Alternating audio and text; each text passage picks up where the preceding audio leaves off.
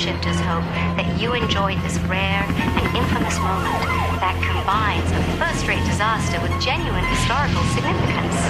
But now it's time to take a deep breath and get those cameras out as we prepare to temporally reset you to one of the most fantastic catastrophes in history.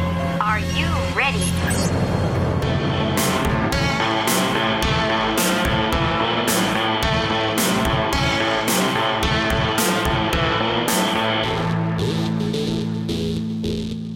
Everyone, and welcome back to an episode of the Time Shifters podcast. This is Christopher here with Tom, as always. Tom, how the heck are you? I'm good. This is a good week for me. I'm excited. I'm jazzed.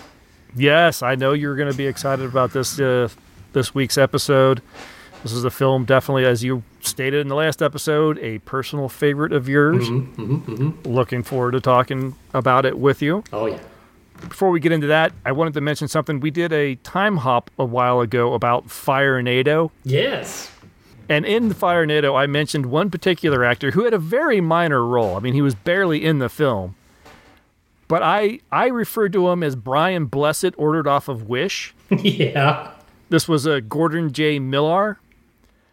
Well, he's on Twitter. He saw the review. And despite my...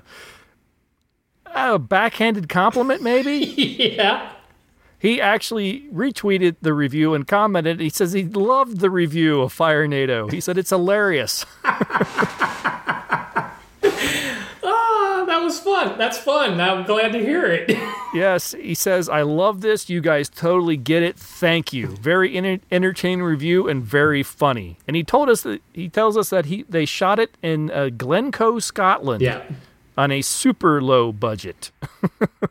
And apparently they're having a lot of really great response from the States. So I'm very happy for him, and thank you very much, Gordon, for retweeting and liking and understanding that it was all in fun and we had a good time watching it and I had a good time talking about it. Yeah, no, that's great. You like to hear that. But it's always fun if anyone involved in the creative process that actually likes where we're going with this. Is so much. That's just so cool. I should mention too that in his comment he signed it Gordon parentheses Brian Blessed. Other than that, I have really not been up to much the last couple weeks. It's been kind of just one of those weeks where what I have been watching just isn't really genre related. Mm-hmm. I've been kind of doing a lot of sort of diving into a lot of 30s and 40s, just things that pop up on Amazon Prime. So nothing big, nothing serious. I've kind of been a little all over the map. I texted you, got super excited to learn that Pluto TV has launched its own Top Gear channel. So, and it's a little too all-encompassing because it includes everything after the main three left. So, oh, really? So you get to see the Matt Smith era and all that, or not Matt LeBlanc. Matt LeBlanc. Yeah. Wrong Matt, but the Matt LeBlanc. It would have probably been better with Matt Smith. It might have been. I watched that first season and I haven't gone back. Well, and they continue on even past Matt LeBlanc leaving. It is an all-encompassing. It's all British Top Gear, and I caught some of the more recent episodes with the current crew, and I'm sorry, they don't have chemistry. I'm not interested in what they're saying. So, although if you pay any attention to the socials related to things going on with Jeremy Clarkson, he's not doing so well these days either. Oh no, I haven't heard anything new. Yeah, he's on the verge. If he hasn't, there's rumor that he's being fired again. Oh, really? Yeah. So Grand Tour may be coming to a screeching halt. Because the man just can't shut up about things that he doesn't really need to comment on. Gotcha. So, at any rate, regardless of the end of that, I've been enjoying that. But then the other thing I've gotten into is based off of your recommendation. You had mentioned that the CW's Stargirl was actually a fairly entertaining show. And because it's all over HBO Max, I got a wild hair, and I'm like, I wanted to see something I haven't seen before with characters I'm not familiar with, except for the fact that I know the universe they exist in. So I decided to give this a shot, and I was surprised at how entertaining the show actually was. For me, that first season, you just said you went through the first season. And I've only seen the first season, so. Yeah, for me, a lot of it had to do with the chemistry between Breck Bassinger and Luke Wilson. Yes. The two of them together are so much fun. You can tell when they're working together, they're having a great time. If they're not, there's two of the best actors I've ever seen on television.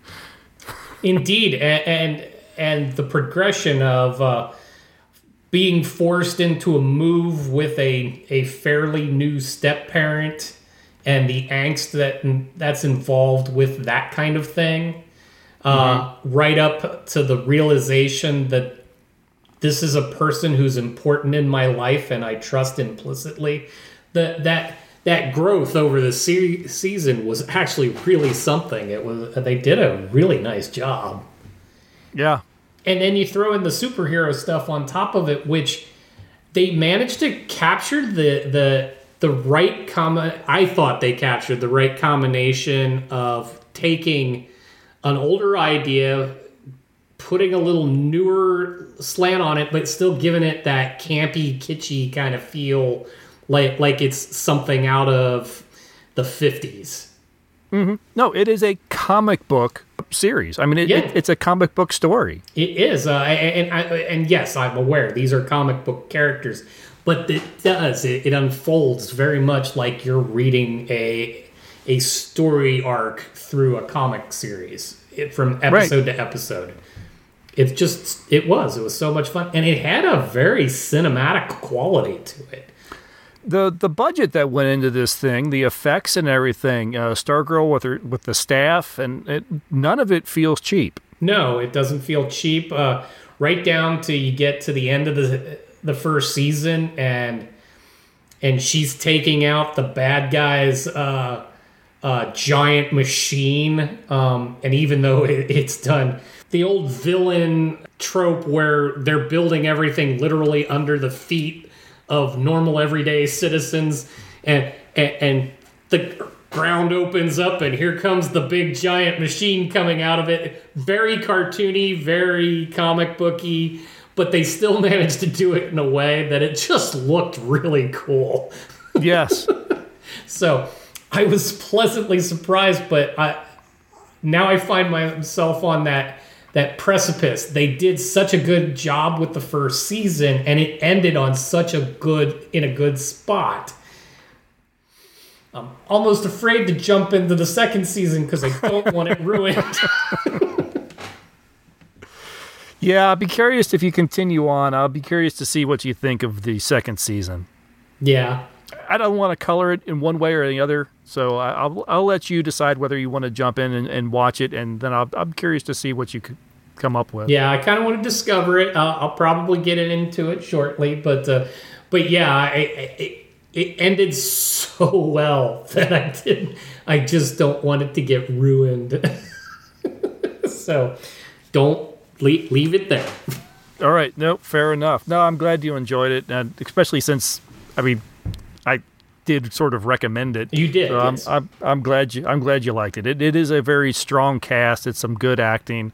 As I said, Breck Bassinger and Luke Wilson are a lot of fun together. They are. Amy Smart is in it. Plays the mom. I'm a fan of Amy Smart. Yes. No, I love Amy Smart. So yes, she also is just wonderful. While being very tongue-in-cheek about what it was doing, it still took its material seriously. Like, there, at no point is everybody kind of...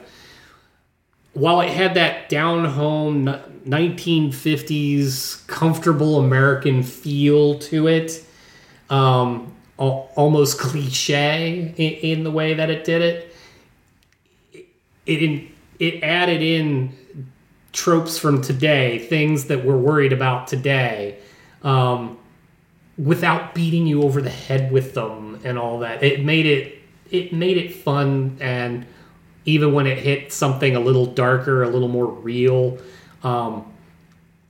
it did it in a way that you could absorb what they were trying to say and then not let it overwhelm the rest of the story. Like they covered thoughts on there's literally a girl who has been shamed for taking nude photos for a boyfriend, and that could just hit all sorts of ugly. And the way that it's handled in a way that, yes, you latch on to the seriousness of the topic, but without letting it overwhelm the fact that this is supposed to just be a fun, lighthearted series. Right. So, really, I was very pleasantly surprised because I'm not a big CW fan. Yeah, no, me either. I mean, I watched Supergirl, which that one, to be fair, started on CBS and then moved to CW, but we continued to watch it on the CW. And I think that's about it. I've dipped my toes into what's one with the time traveling ship? That one actually bugs me. So I started watching a little bit of the first season, but didn't get much further beyond that. Right. Just time, and it was like, yeah, it was fine. It just wasn't something that I really felt the need to hit that play button on the next episode. Yeah, I did a lot of the Arrowverse stuff, and I know Green Arrow, because they didn't call it Green Arrow, but Arrow. That one bugged me because it seemed like it was constantly trying to be a Batman story, only with Green Arrow, because they kept even pulling in Batman bad guys. So, yeah, I mean, Legends of Tomorrow. That's what I was trying to think of before. Oh yeah. But I've tried that, and then I tried The Flash, and I enjoyed The Flash right up until you get to like third season, and you find out, oh, every season is the same season. Yes, yeah.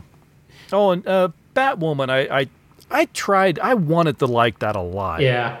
And I think the first season I enjoyed, and most of the first season. Honestly, by the time we get to the end of the first season and going into the second season, I was like, yeah, I'm not with you anymore. Yeah, no. Like I said, I've said this to lots of other friends about the CW. Their shows, their DC related shows, they always wanted to do something that they just never got around to doing. I think they wanted to have a Justice League. I think they wanted to have Batman, Superman, and Wonder Woman, but they pussyfooted around that and made all these other characters trying to tell the same story, and it always never quite hit right. Again, don't tell me. I don't want anybody in the socials to tell me either. If I continue on with Stargirl, I hope it remains an independent story of its own kind. If they pull in the rest of the other universe, I will be completely disappointed. Well, apparently this takes place on a parallel Earth to the rest of the Arrowverse, so you're not likely to see any of those folks showing up anytime soon. Oh, good. So, yeah. But yes, I'm already aware that the DC universe in this case exists on multiple Earths, because I've watched some of the crossovers too. So I get that they breach each other's world every once in a while. Just to help decide whether you're going to continue watching Stargirl or not, the third season just finished, and it's now officially on HBO, and that is the last season. Oh, okay. Well, then at least I have a run. Yeah, exactly. So it is something that you can... You don't have to invest a great deal of time in if you want to just sort of be a completist. Yes. I've abandoned other seasons in the past for I knew they were ending prematurely, and I just never bothered to watch them because I'm like, why do I want to end on a cliffhanger that I'm never going to get satisfaction on? Yeah, I'm hoping that they went into the third season knowing the third season was going to be their last, because I'll be very disappointed if I actually do watch the rest of this third season. Right. And then come up to that end and like, what? And now I get nothing. Yay! Right. Yeah. Yeah, if nothing else, that series has got me a whole cast of characters that I now look forward to catching at like Cincinnati Comic Expo. There you go. That'll be fun. So, anything else you wanted to talk about, or should we move on? I think we can move on. Like you said, it's been a week of returning to regular world, and we've been just a little all over the place in what we have time for. Right. So, so let's take a break. We'll listen to a promo for another podcast. And then when we return, we travel to 1994 to find out what evil lurks in the hearts of men as we watch The Shadow.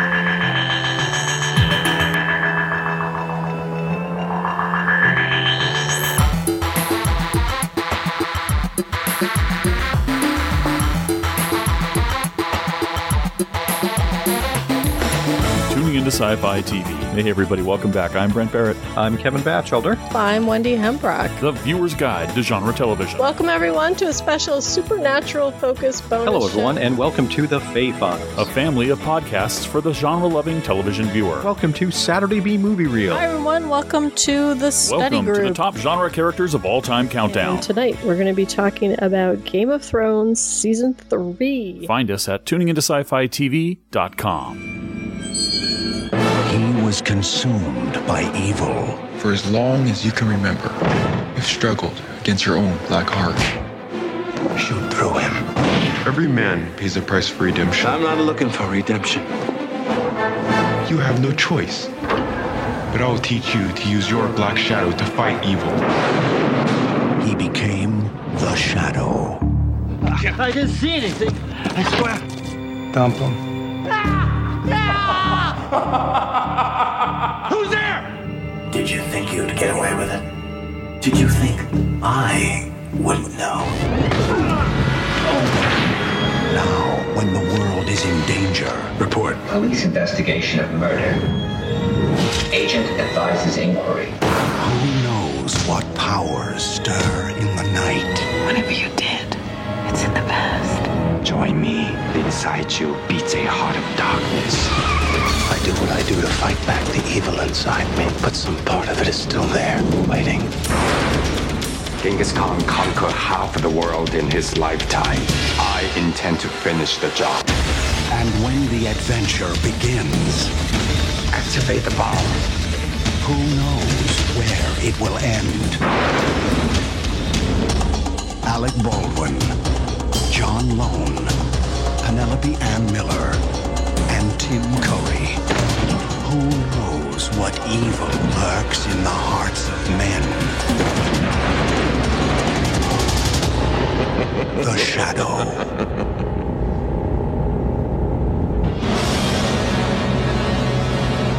The Shadow was created by magazine publishers Street and Smith and writer Walter Gibson.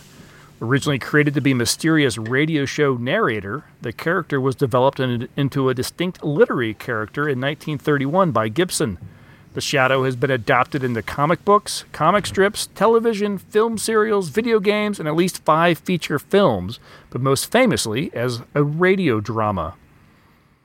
It was 1937 the official radio drama premiered with the story The Death House Rescue with Orson Welles voicing Lamont Cranston and The Shadow, in which Cranston explains he spent years studying in London, Paris, Vienna, Egypt, China, and India, learning different fields of science as well as the old mysteries that modern science has not yet rediscovered, the natural magic that modern psychology is beginning to understand, thus giving him the hypnotic power to cloud men's minds so they cannot see him.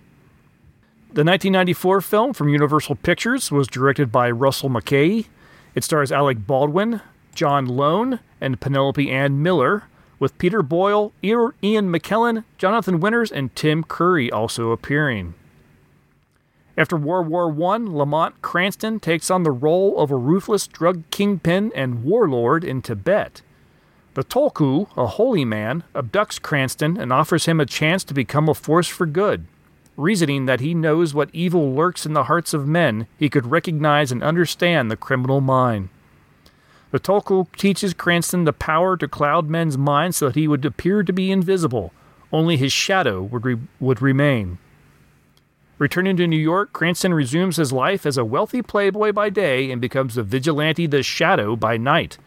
often recruiting the victims of crimes he has rescued that he saves to be his eyes, ears, and assistants, including his taxi driving chauffeur Mo, who is one of the few people who know his secret.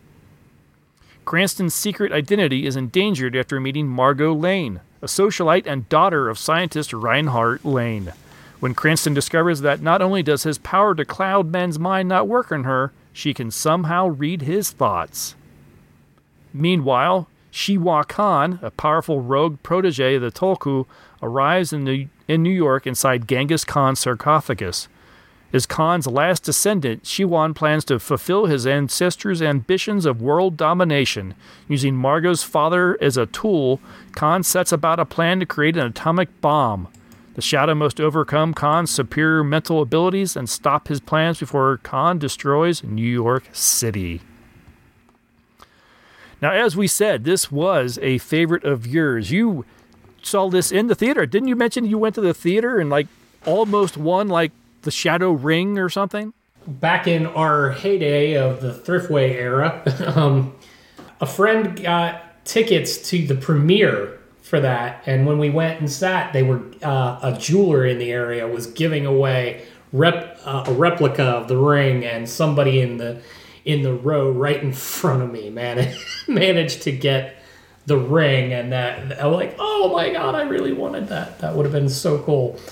I admit I only watched it twice before today's recording, so no, this is. I will go on record as saying this is never going to be a perfect film, but for me, it's just so much fun. I never not have a good time watching this thing. Awesome. Well, you were one of the few, I guess, that went and saw it in the theater. Yeah. I was just reading it. It actually did pretty well. It debuted at number 2. But it had tough competition because The Lion King opened up just prior to The Shadow. Yeah. And then The Mask with Jim Carrey opened shortly after The Shadow premiered. It just failed to kind of gain the momentum it needed. It grossed $32 million domestically. Got a total worldwide of $48 million, but the budget was $40 million. So it barely made its money back. Right.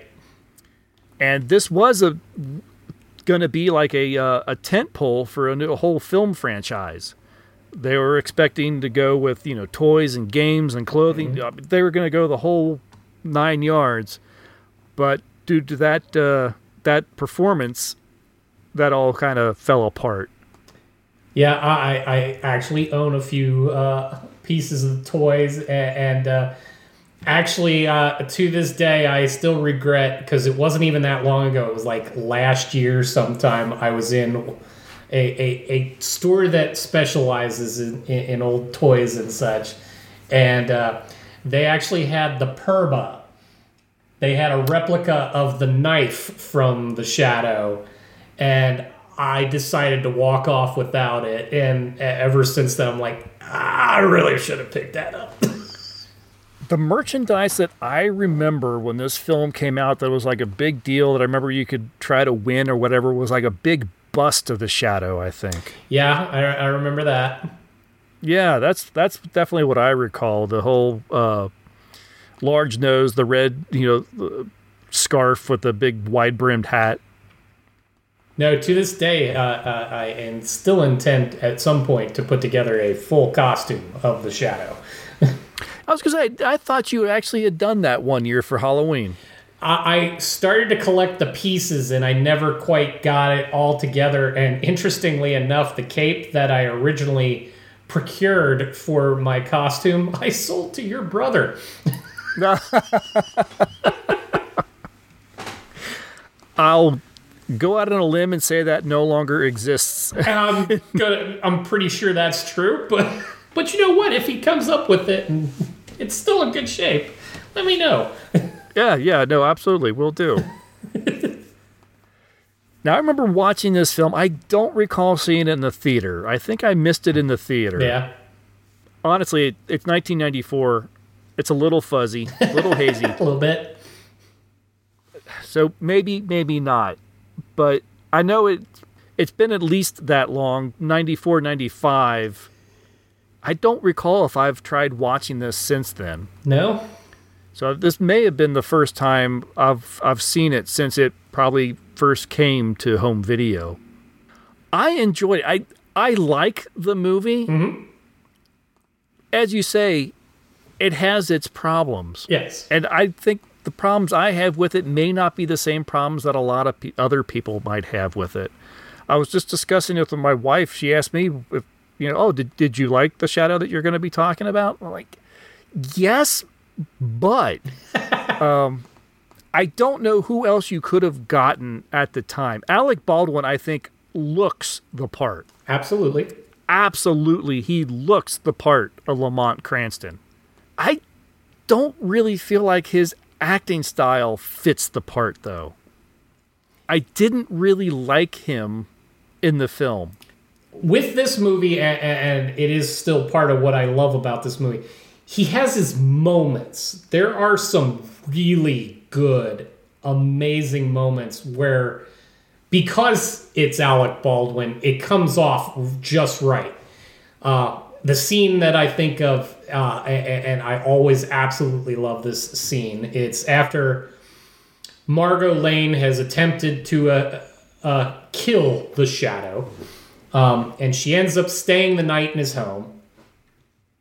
And I don't know where she gets all the clothing, but that's beside the point.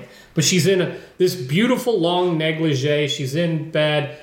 He wakes her up the next morning.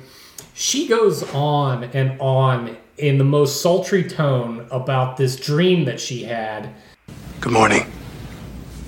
Good morning. Oh, God, I dreamed. So did I. What did you dream? I was lying naked on the beach in the South Seas, and the tide was coming up over my toes. The sun was beating down. My skin was hot and cool at the same time. It was wonderful. What was yours?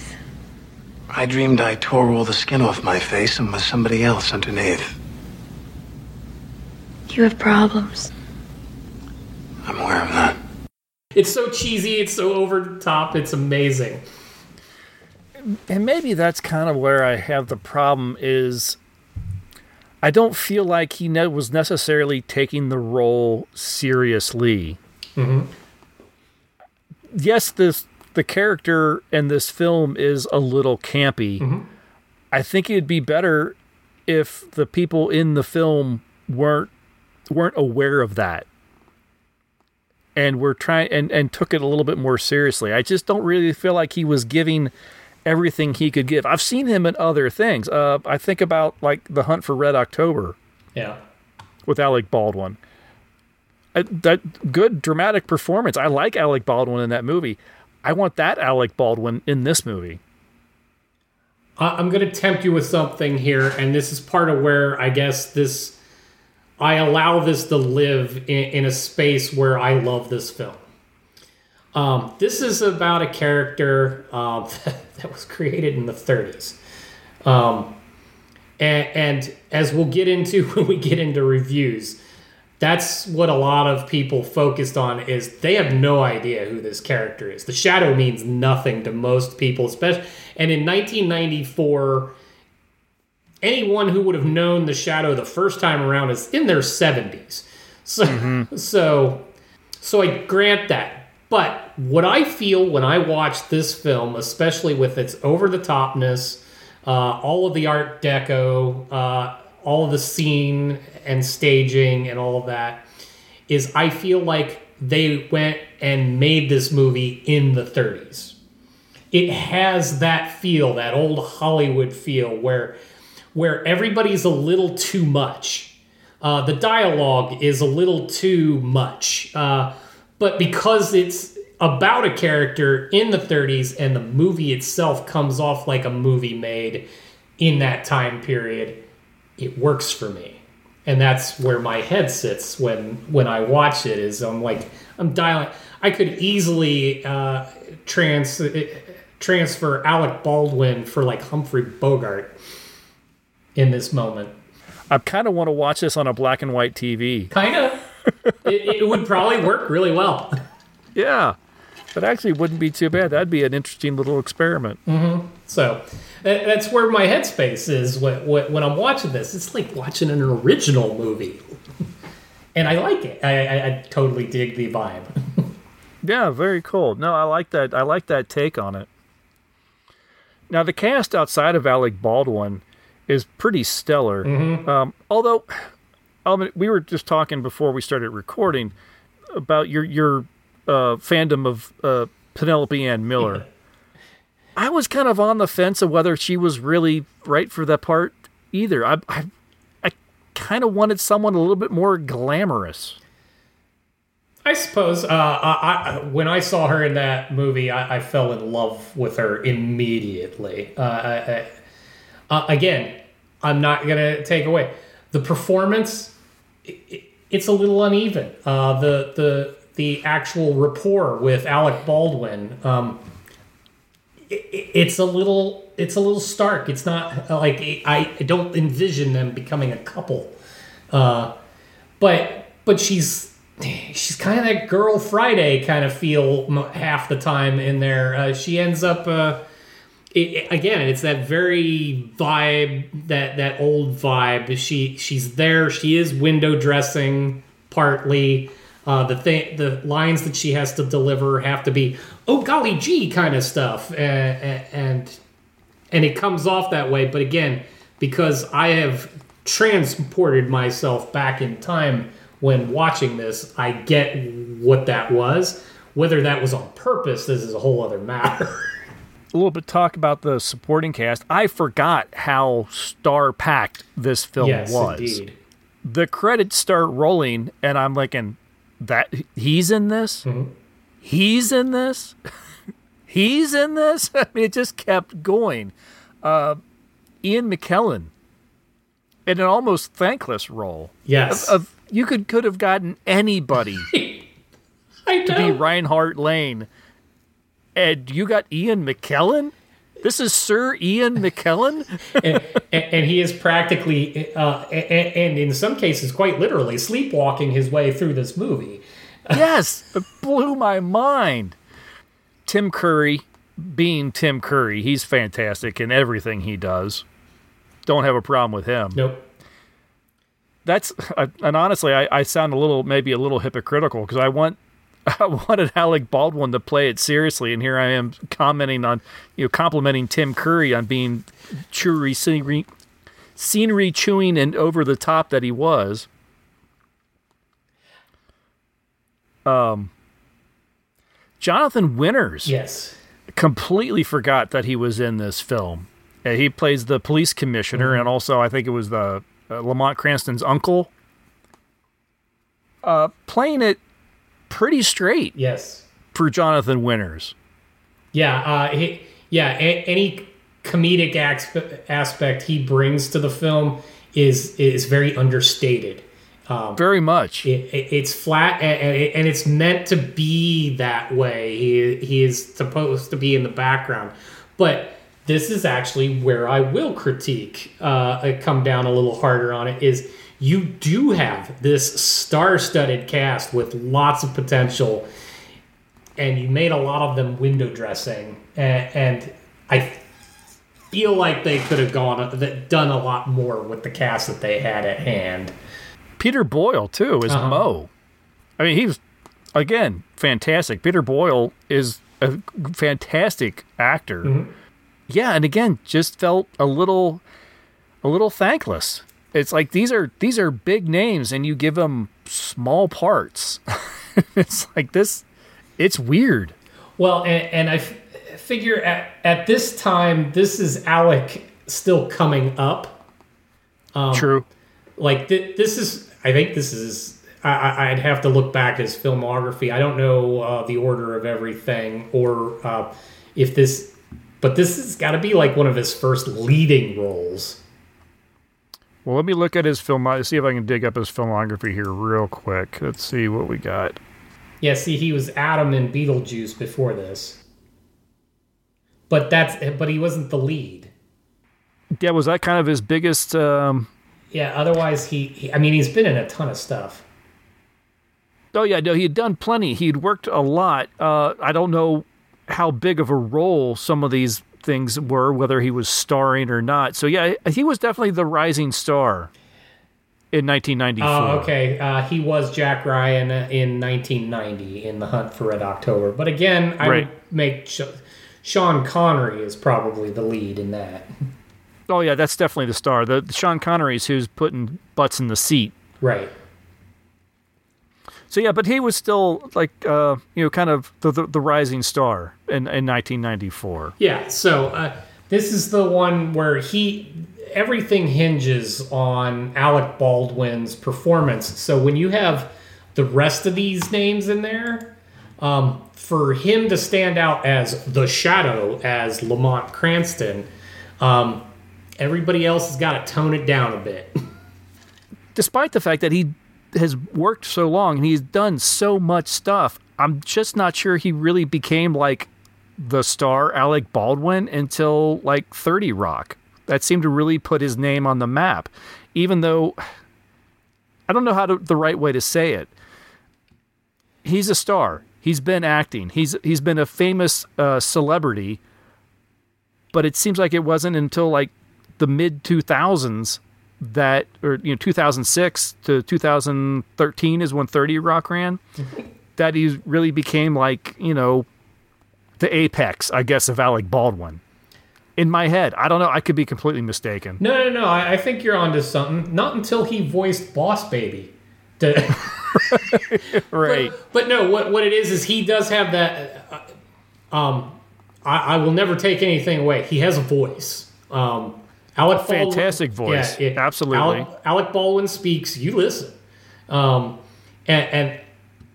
you're right. Like the Shadow. Me thinking that the Shadow is like his first time in a leading role. Whether that's true or not, that's how I remember it, because he's been in everything, but not necessarily the lead guy, not the man out front. And this was a movie where he had to be. I almost feel bad for saying it, but I feel like he was most famous for being the husband of Kim Basinger. There's probably a little something to that. Maybe a little. No, but I mean, he's had a stellar career, lots of good stuff, and he is a solid actor. But yeah, no, it would be fair to call him more of a character actor than a leading man. Yeah, maybe that's it. You don't necessarily make your movie because Alec Baldwin's in it. You enhance it because Alec Baldwin's in it. But he's not the guy that you usually put on the poster and say, come see the newest Alec Baldwin movie. Yeah, and as I said, 1994, I don't know who else you could have gotten to do it. You needed someone with the look of Alec Baldwin. Oh, yeah. He had, like I said, he has the look. Absolutely. I can't imagine Lamont Cranston looking like anybody else other than Alec Baldwin. I don't want to start any kind of wars, but especially given the Shadow and who the Shadow is. And let's face it, me being a Batman fan, there is no Batman without the Shadow. The Shadow came first, and really kind of set the tone for what Batman became. But because of that, and because of this time frame, I could have easily taken like Val Kilmer out of the Batman series and put Alec Baldwin in. Oh, interesting. Yeah. Alec Baldwin as Batman, that would have been something. I think he'd have been an excellent Bruce Wayne. Yeah. But seeing as how you either got an excellent Batman or an excellent Bruce Wayne, and usually not both at the same time, there's something to be said for it. So, but I mean, that's the feel, that's the look, and Lamont Cranston / the Shadow, that's it. And the thing that this leans on is I thought he was an excellent Lamont Cranston, and the Shadow is mostly makeup work. prosthetic nose, and it's just the eyes and the shadows. And they did a really nice job with filming that sort of stuff. But this is where I could start picking on some of the technical too, because as much as I love this film, our very first scene with the shadow, it bugs me every time I see the scene, because he's just got done having his way with the bad guys out on the bridge, and the shadow actually appears for the first time. We're looking at the shadow standing on the bridge, and it's him in his trench coat with the hat and the red scarf. And then you cut away for a second, and then he starts walking toward the scene of where he has just wrought his brand of justice, and now he has a cape. There was some continuity there. Well, I'm not sure if it was just the cape was just behind him and not flowing. I dare you to watch that scene a half dozen more times. not come away saying the same thing. In fact, I'm looking at the picture right now. There's no cape on that man. Okay, gotcha. But it's one of those things that bugs me. But it still never takes away from any of this. Yeah. You know, I was just thinking about the casting again, and you talking about comparing the Batman and stuff.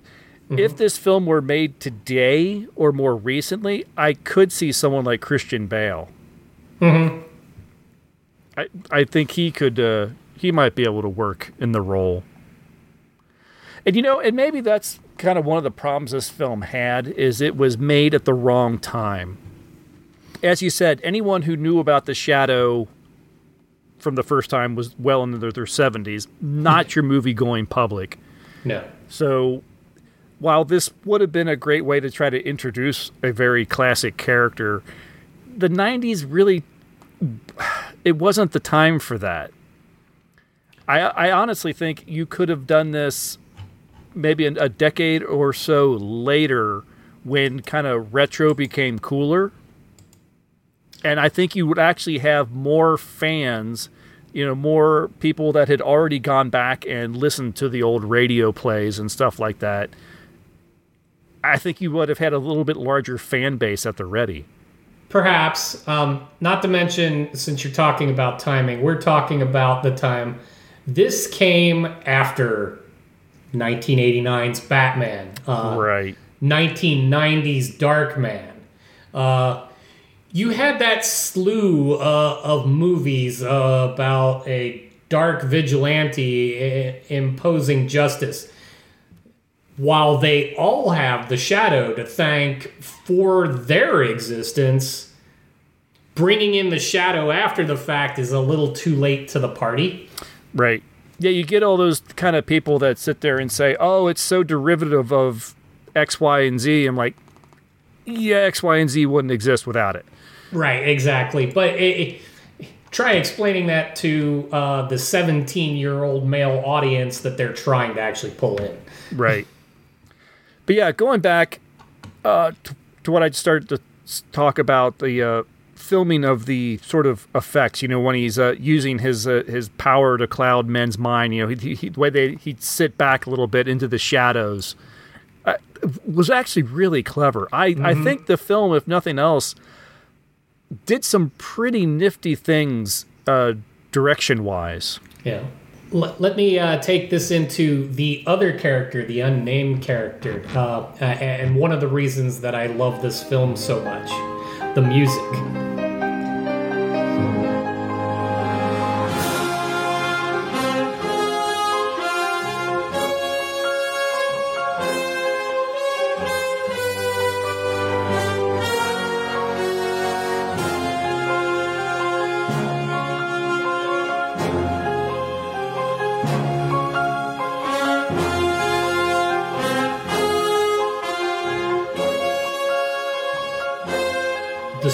Score from this is absolutely amazing. That those moments that you're talking about where he just kind of dips back into the shadow and lets his thoughts guide what's happening, and they hit that bass chord, that little thunk that comes down, and it just sets the tone. Gives me chills. I that's the nice part about being in the new home too. The sound system went way up during watching it this time around, so I could just be in that theater again. Well, it was a Jerry Goldsmith score. Yes. And so that you can't get much better. No, he was perfect for it. Absolutely. And there's not a moment where the music isn't setting the tone. I tell you right now, if you took it and if you tried to make this an old I keep going back to old film, why have I forgotten what did they call the movies before they had sound? The silence? Silent picture. Thank you, God. Feel a little stupid at the moment. But no, you take it back to silent pictures, and this movie would have been hacky with that kind of thing, but if you had this soundtrack and no one spoke, I'd still love it. It tells the story for you as it goes through, as any good score does. No, absolutely. No, I agree with you. So there you go. I'm going to watch it on a black and white television with only the score playing. Except for the one scene when they go into the club.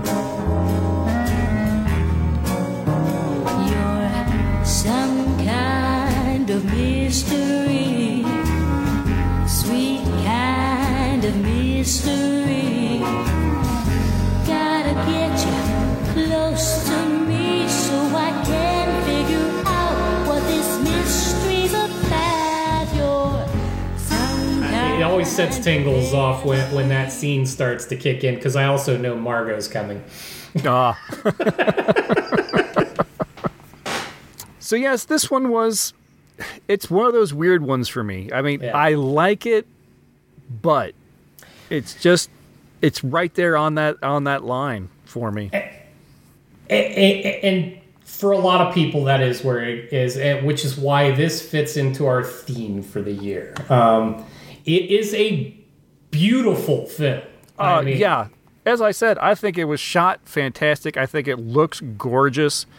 The effects, the direction are fantastic. And I don't know, should it have launched a franchise? Maybe. I feel like I'm kind of on that fence between, do I want to see more from these characters? And I feel like this is not bad. Let's see what you do next time is kind of how I feel. So maybe I do. I kind of wanted to see a little bit more just to see if they could do better. I'm actually going to break from you on this. As much as I love this and this crew and all of this, and would love to see more of it and all that, it sits as this. For me, it sits as this little pearl in the mix. To try to carry it on would cheapen what I have for this one. Unless you could manage to recapture it in some fashion. No, that's absolutely fair. Because everything about this, I want to live in that version of New York. Mm-hmm. I mean, granted, it's all fake. Yeah, it's all Universal backlot. It's all Universal backlot, but that's what starts making it feel so right. It's just this over picture. It's a postcard. The movie is a postcard to an era that didn't actually exist, like people want to think it did. And honestly, that just takes it back to what you're saying before, where it feels like it was made in the 30s. Because it's like that's old how it Hollywood. that's how it would have been shot. Mm-hmm. Yeah, no, I hadn't thought about that, and I really appreciate that point. I want to talk to the director and I go, were you trying to make an old Hollywood film with an old radio program character? Is that what you were going for? If it is, genius, you hit it. And then everybody else missed it because they're too busy watching the Tim Burton Batmans and all of that, and they're expecting that experience, and we went in a different direction. Right. So let me ask you this. I mean, I kind of hinted at if it was going to be remade, more closer to today, and who would you'd cast and everything. Is this a film? Is this a character that you would want to see them try again? I would love to see. I think there's a lot of potential in the concept of the Shadow, especially given it's a character that doesn't specifically have a power. So it's still a human that has he has honed skills that allow him to do what he does effectively. And I think that could be a lot of fun, but I don't want them to try to remake this. If they did it, I'd almost prefer they take the Shadow as a concept and put him in another time. Don't try to bring me the 30s version of the Shadow again. And don't even suggest that there is a 30s Shadow. Rewrite the character for a more modern time. I could get on board with something like that. I think that we'd end up with the same problem that this one probably had, in that people would find it derivative of the things that derived from the Shadow. What in the world does anyone watch anymore that isn't derivative of something else? Exactly. But the problem is they're all familiar with those things, so you see something like this, and you're like, oh, this is just like Batman. Right. I get that, except, again, this is the one that is not even entirely the original. How old's Zorro? Yeah, that's true. Yeah, Zorro might have predated this. Yeah, not up in my Zorro history. Yeah, I don't know how far back literature and/or storytelling of any kind related to Zorro exists. That would be its own good case study, but that's just it. Even characters like this, they all came from somewhere else. Yep, Zorro apparently was created in 1919. So, yeah. So Zorro predates, the Shadow predates, Batman predates, all of those. Yes. And if you keep going back, you can get to, like, the Three Musketeers were essentially a version of this. Yeah, just add a mask, right? Exactly. In that case, it's 3/4. Swashbuckling individuals doing right by their own sense of moral compass. So, the tale has gone on forever. Go back far enough, you might find that a cave painting has a picture of a guy in a mask somewhere preventing Ugg from losing his girl to Oog. This is another movie that we got a ton of comments on the social media. Would like to hear what other people thought about this film?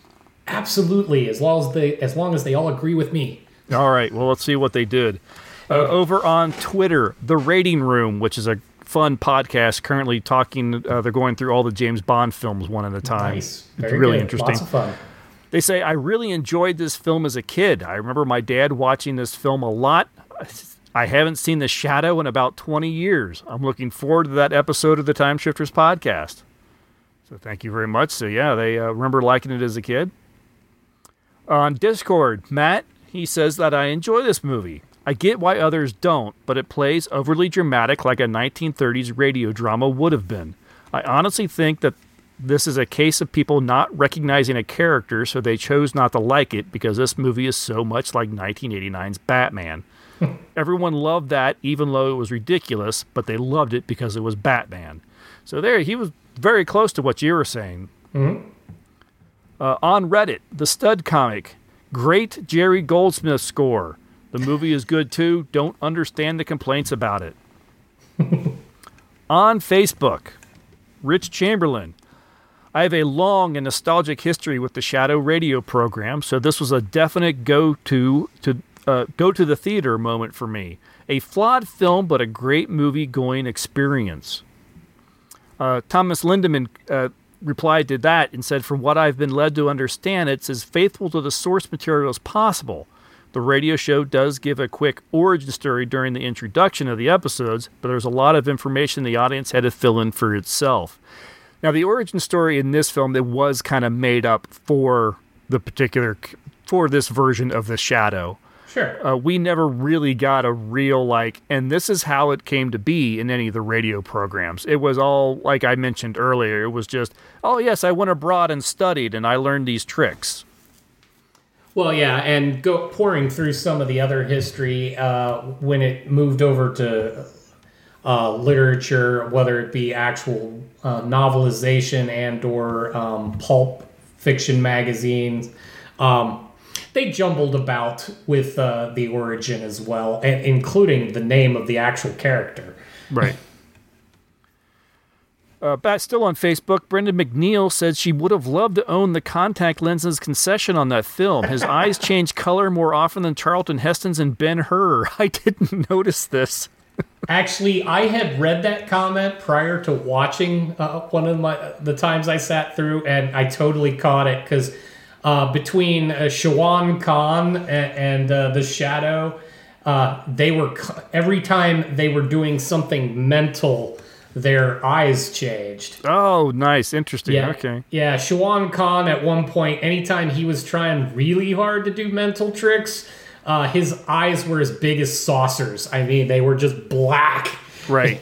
So. All right, Charlie Chase says he rented this movie a lot. We even brought it up last night in the live stream about favorite VHS covers. Well, they did have some actual nice art to go along with the film. Mm-hmm. I remember that. Chris Cree says, I haven't seen it in forever, so don't remember much other than I think it kept fairly well to the comic. Well, if by comic you mean radio show or pulp or, comic strips and everything. No. Yep. Thomas Lindemann comments again. He says, Alec Baldwin came off swarmy in the role, which detracted from its enjoyment for me. The story wasn't that good, but it had Tim Curry. I don't know if I'd say it was swarmy. I don't know if I agree with that, but I think he's fallen a little bit onto my side about Alec Baldwin, though. Yeah, no, I think that's more of a stance on Alec. Yeah. Billy Flynn says, I really wanted to like this movie. It tried so hard to keep me from liking it. It's a rather faithful adaptation of the source material. I just don't like the way it was executed. And Jonathan Winters in a dramatic role was interesting. Rod Barnett then replied to Billy about what he says, I have always felt that I could pinpoint the problem, the film's director. Russell Mulcahy is an Australian director that got his start in music videos, and far too often it shows. Mulcahy is in love with the constantly floating camera. If you've ever seen his 1986 film Highlander, you'll recognize the style of camera work I'm referencing. He shoots everything with the camera in motion, and while that can sometimes be interesting, it frequently draws attention to itself in a distracting way. In The Shadow, he can't seem to stop himself from nonsensically circling the actors so much that I'm surprised the cameraman didn't run into the actors or get motion sickness. It's ridiculous. And it also draws attention to the points in the movie where bits of dialogue have been edited out, leaving a few holes that have to be ignored or papered over. Now, that was interesting because I read that before watching the film, and I tried to kind of watch for it. I didn't really notice that kind of camera movement. No, I mean, the only time I can really say that I noticed that camera movement was in Lamont's dream, where he pictures Margot standing and the flame shoots out of the fireplace and begins to surround her. Mm-hmm. And the camera does make these very weird panning things, but because it's in a dream sequence, it kind of made sense that everything's kind of floaty and constantly in motion. Yeah, I noticed the absence of camera movement because I was kind of looking for it after reading that comment, because there were many moments where I thought, well, this is where he was talking, and nope, camera doesn't move. Okay, interesting. Yeah, I didn't catch that. Yeah. Well, Rod Barnett continues with his own comment. He says, I was one of the millions of people who was disappointed by the film when it debuted in theaters in 94. As a fan of heroic pulp fiction, and The Shadow in particular, I was let down by the fact that the film seemed to be a series of excellent sequences held together by a very thin story that often flew apart. At the time, I felt that the script didn't allow the overall structure of the story to take shape well enough before another big set piece came along to get the audience heart rate up again. Although across the 90s I watched the film several times, I always came away frustrated that although the movie has a number of great scenes, a wonderful cast, some good action sequences, fine period detail, and an excellent score, it just didn't gel for me. But then I revisited it a couple years ago and found myself really enjoying it. A lot. That's not to say that the irritating flawed bits were less irritating, but they took me out of the film less than in past viewings. I found myself really having fun. Even some parts that I had previously been truly irritated by were interesting. The feel of the film is about 85% right, and it looks fantastic. Maybe it is just that I was happy to see this story again after so long, but I was truly glad to be watching this movie. And I'd love to see some deleted scenes if this ever gets another fancy release. Interesting. That's very curious. He had stepped away from it and came back, and actually it completely changed his mind. That is interesting. Usually I go the other way. Oh, yeah. That's more often the case. And the last comment is from J.J. Jeansom. Always found this to be quite underrated, was all they had to say. But again, lots of fantastic comments. Thank you, everyone, for piping in and giving us your thoughts on the film. Appreciate it. Absolutely. Shall we hear from the experts? Yeah, what did the critics of the time have to say about The Shadow? Let's just say the overarching theme is not good. We begin with Brian Lowry of Variety. The excerpt I'll read from him says, from a box office standpoint, the more pertinent question than who knows what evil lurks in the hearts of men may be who knows or cares anything about the Shadow. A character whose heyday came in the 30s, despite the film's visual opulence, that factor alone should prevent The Shadow from covering much summer audience once those predisposed to see it have run their course. So basically, if you liked superhero stuff, you saw it, and he thinks nobody else gives a crap. So, wasn't a fan. Picks on the similarities to Batman a lot through the rest of the treatise there. Then we go to New York Times. Karen James wrote, I'll read this. In this sleek, entertaining new movie, The Shadow is Alec Baldwin, a wily actor who brings along just the right mix of do-goodism, quite the turn of phrase there, and evil potential. Style is almost everything here, and it's a tough call whether the star is handsomer than the sets. Sumptuously designed to within an inch of its life, the film is crammed with Art Deco nightclubs, high-rise buildings, and 1930s yellow cabs. And though it includes some whizzing up-to-the-minute visual effects, the appeal of The Shadow is the retro fantasy of an old-fashioned crime fighter whose followers wear rings that emit secret signals. So they kind of enjoyed this, but then they go on to kind of get into where it starts to fall apart for them. Then we go over to Entertainment Weekly, Owen Gleiberman. It's doubtful many moviegoers under 50 will have much of an idea who The Shadow is. And after sitting through The Shadow, they still won't. The movie has all the coherence of a bad acid flashback. This is also the person who went on, I'm not going to get into the... I think they fell asleep, or maybe they were in the wrong theater, because they also write in here... the dagger is a nifty special effect, but our main reaction to the sequence is to note that even under terrible hippie wig, Alec Baldwin doesn't look remotely Chinese. Yeah, they didn't understand the character at all. No, they didn't. Because then they go on to talk about Lamont Cranston being a tuxedo-clad playboy. And I'm like, yeah, you do know that's the same guy, and he is at different stages in his life, right? Right. So, kind of missed the point. At any rate, and I'll wrap this up with my go-to guy, Roger Ebert. I still miss Roger, because he always entertained for that shift between wanting to err on the side of everything artsy, I don't understand it, so it's great, to could occasionally get into things that are fun. So he actually gave The Shadow 3 stars, which with some of our ratings from him, that's pretty high. That's very high. Yes, so he says, The Shadow is the kind of movie that plays better the more baggage you bring to it. If you respond to a film noir, if you like dark streets and women with scarlet lips and big fast cars with running boards, the look of this movie will work some kind of magic.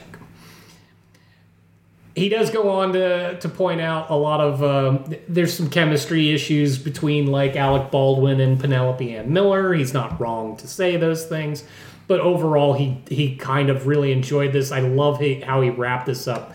The Shadow was created during the Depression, when the mean streets were dark and threatening. And it was comforting that there was a denizen of the night who fought for good, not evil. It still is. That's how he ended he kind of was more into this than I think he even let his review say, because he started getting a little flighty in this. Yeah. That was fun. But yeah, for the most part, the reviewers of the day panned the hell out of this movie. Well, as you alluded to earlier, it looked pretty. It did look pretty, and it's not for everyone. It does have its flaws, but I think if you look at this in the right light, and it doesn't take it's not rocket science to look at it. If you think of it more as an old Hollywood film, I think you can get into this a lot more if you even like that. If you can put yourself in the headspace where you like the kind of over-the-top old, the dialogue is campy, the everything's more dramatic than it probably actually is, you can get on board with this. It comes with a recommendation, I think, from both of us. Mm-hmm. I would also go ahead and throw a recommendation. Go to someplace like archive.org and dig up some of the old radio plays. Sure. And give those a listen. They can actually be a lot of fun as well. You can dig up the old pulps. Those are a lot of fun. Yeah.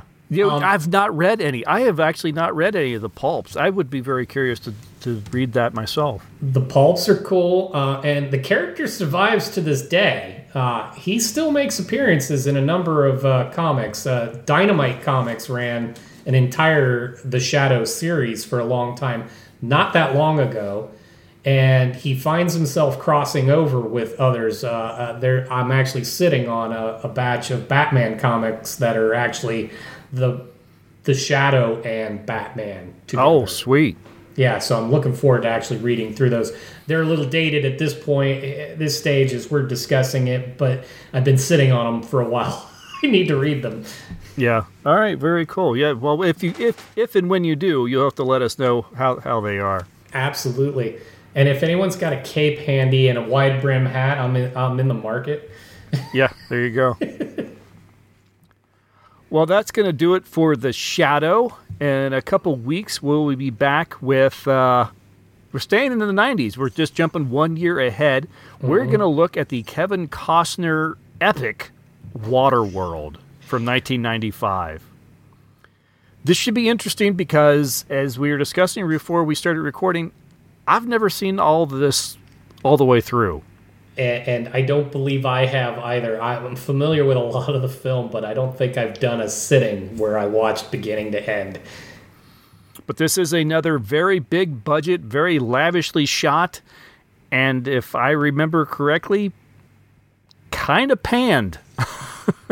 So we'll see if this film, if there's something to this film, or if it is truly all wet. Well, and as I understand it, Mr. Costner actually funded a great deal of this film to get it made. And quite frankly, sir, if you're out there listening, I can be bought. So if you want to continue to contribute to your Waterworld money pit, I'm here for you, man. That will do it for this week, for this episode. Thanks for listening, everybody. If you have any additional comments or you want to reply to anything that you heard that Tom and I said, or anybody that we read here on the air, go ahead and go to the follow the link to all the social media sites, leave some additional comments, or send us an email to timeshifterspodcast@gmail.com. With that, I will just say...